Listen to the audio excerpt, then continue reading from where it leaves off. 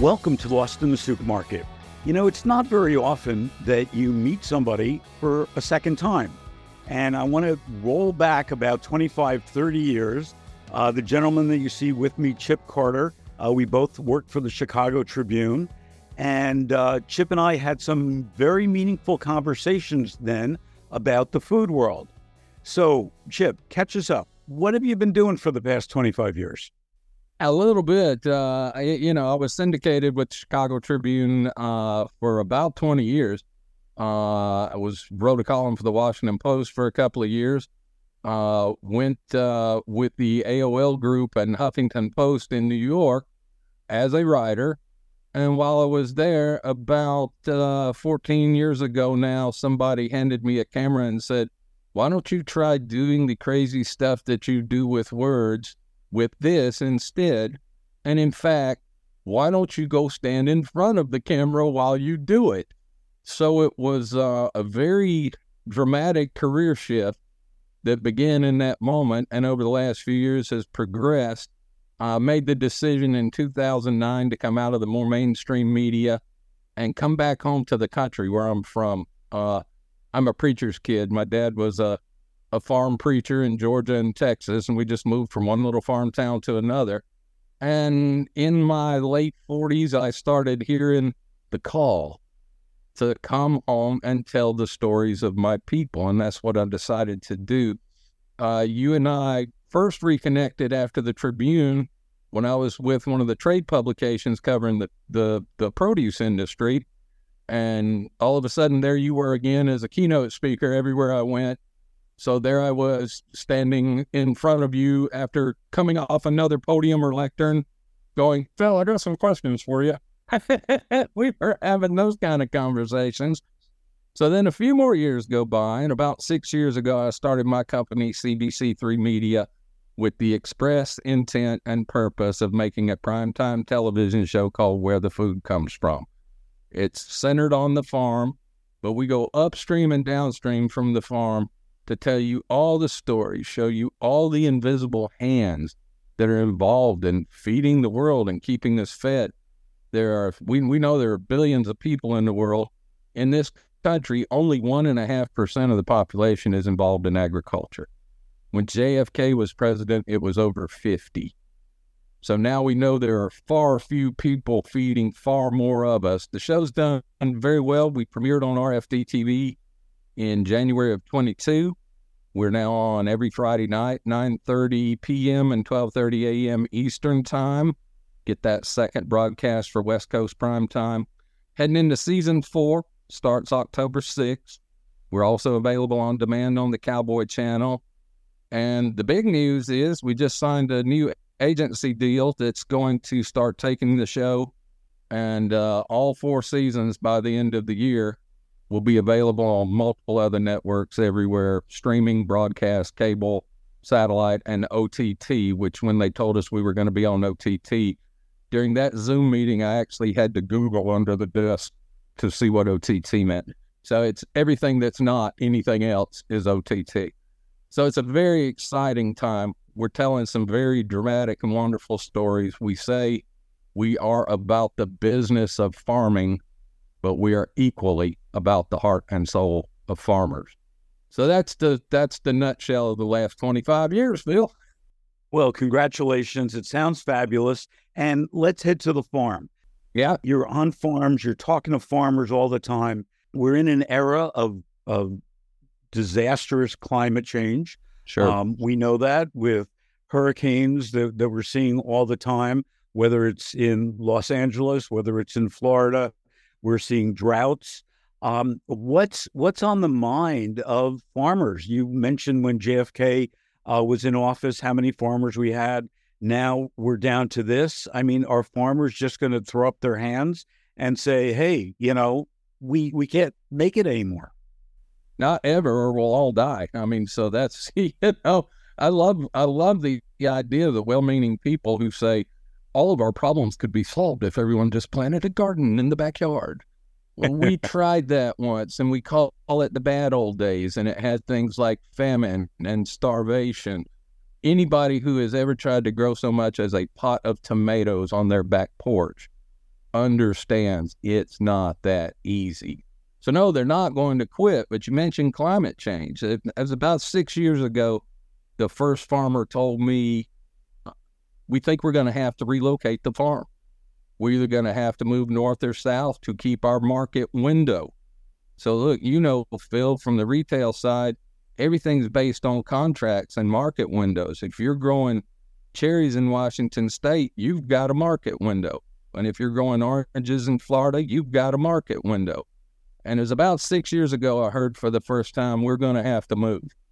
And I've heard it with increasing frequency since. We just made an episode. We spent a day at the University of Georgia with one of the world's leading climate change authorities, specifically on how climate change is impacting agriculture and will continue to impact agriculture. And I went in there hoping we were going to have this conversation where she was going to share all of these wonderful projects that are in development that are going to save us all. We didn't get any of that, Phil. I mean, the whole day, I'm kind of like, she's holding back. She's saving back. She's going to give us the cheery note, the cherry on top at the end to make it all better. And there was no all better. So there's a million questions, and that's a million problems. And fortunately, smarter minds than ours are at work trying to solve those problems.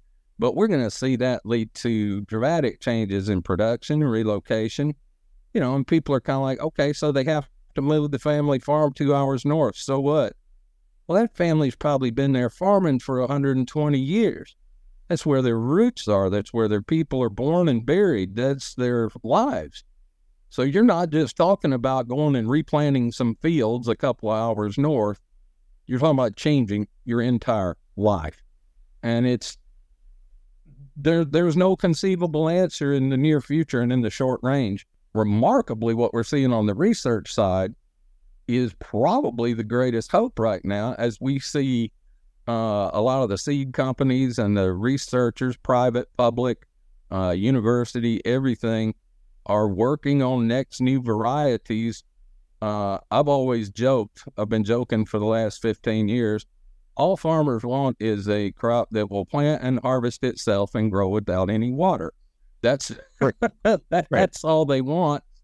Incredibly, researchers have made a lot of progress on those fronts. They're coming out with new varieties that are more heat tolerant, that are more drought tolerant, that need less water to produce. The answer will be in science, and make no mistake about it. The answer will be in the hands of the scientific community and the farming community. And what has always struck me as remarkable about that, we know a lot of more conservative Americans and rural Americans are somewhat suspicious of science. And they look at science with the leery eye. I do not know a single farmer who does not have implicit trust in science, explicit trust and faith in science. The solutions are there. They'll be there. We're working on them. What are they now? Big question mark hanging over everybody's head and everything. So I don't know. Let's find out, Phil. Yeah, you're talking about new varieties. When I go into the average supermarket today, there's probably about 500 SKUs in the produce department. Do we need 500 SKUs?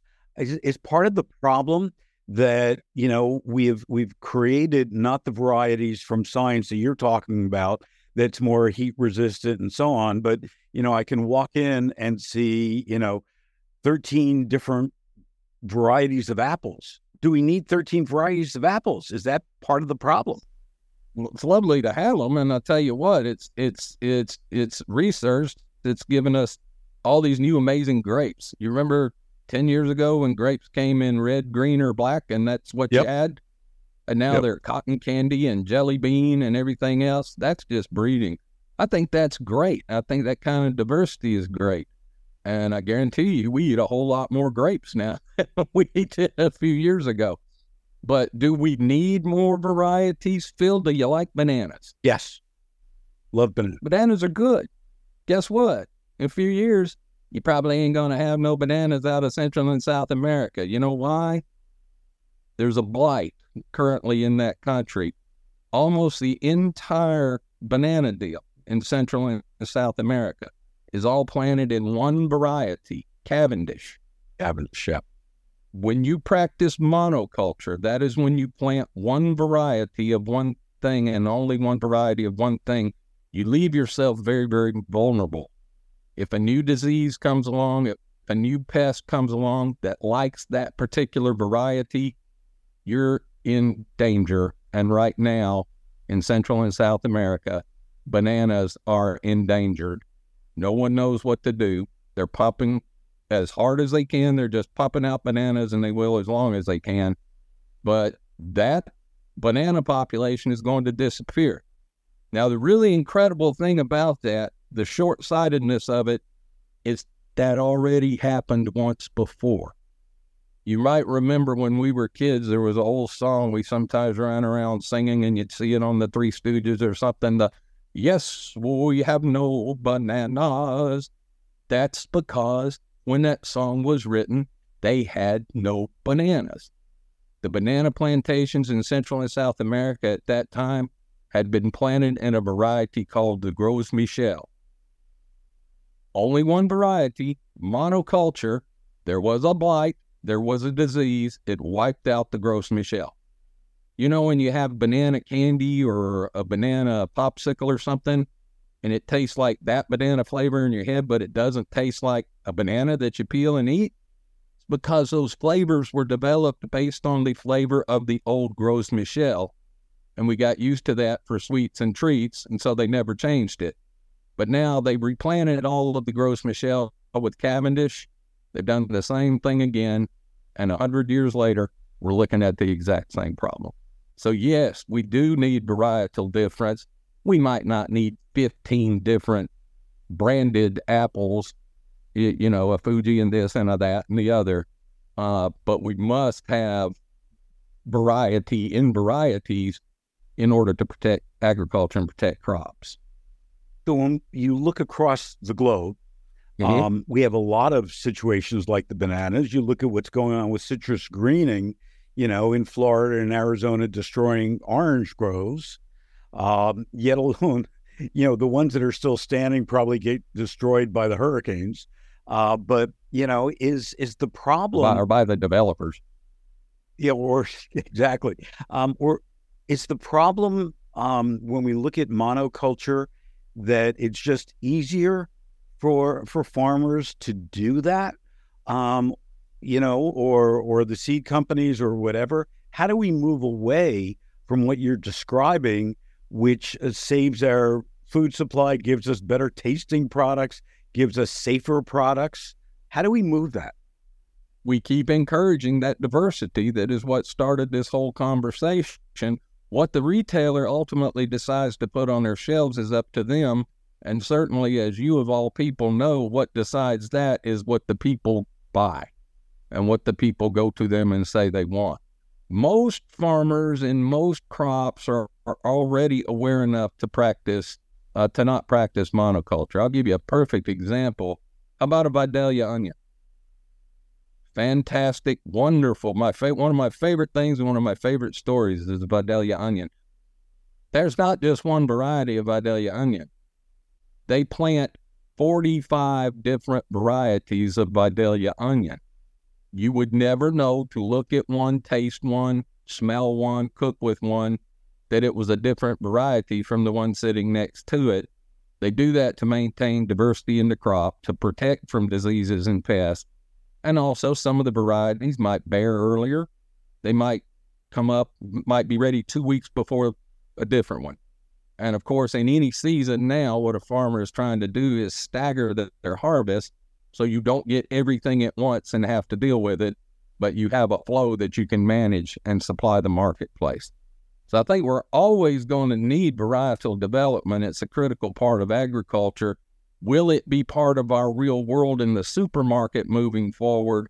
I don't think so, but I think there are probably different pressures that are about to reshape the mix of the SKUs and what's on the shelf in our supermarkets. And the two things that are impacting that are going to be food miles, food waste, and the public opinion that is starting to gather and is going to become a force as regards food miles and food waste. Whether we want to change the system or not, they're about to make us change the system. So I'm glad you bring up food waste. We all know the numbers that, depending on who you listen to, between 30 and 40% of all of our food in the U.S. is wasted. And that's a crime as we have, people going hungry. It's a crime where we just have crops laying in fields because there's no workers to pick them and so on. The big question is, how do we fix this? How do we, stop wasting food? Now, at home, we know we waste about half of what we buy. One thing that's amazing, and we work very closely with a couple of wonderful organizations, Feeding America and the Society of St. Andrew. I think everyone's heard of Feeding America. Society of St. Andrew is actually a gleaning society. And that comes from the old biblical term, the people who would go into the fields after the commercial harvest and gather whatever was left, and that's how they survived. That's what Society of St. Andrew does as a volunteer. And anyone can get involved, look them up and give them a call. It's great fellowship and a lot of fun, and you're helping people.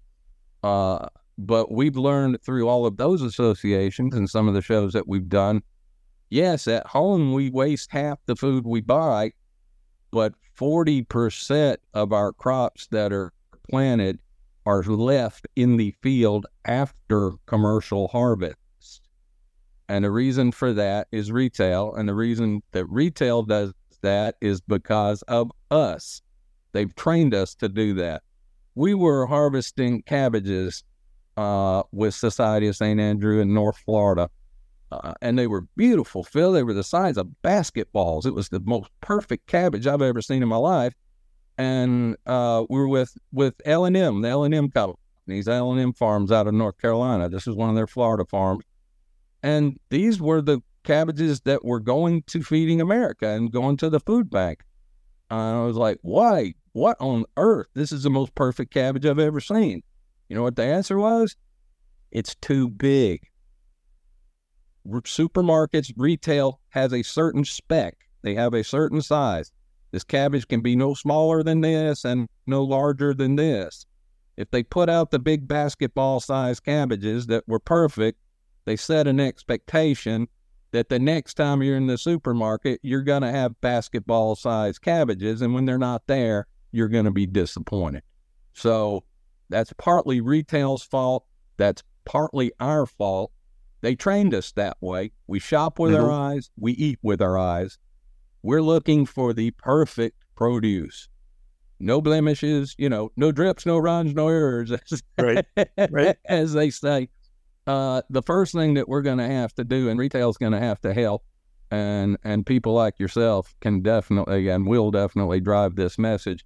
There's nothing wrong with an ugly bell pepper.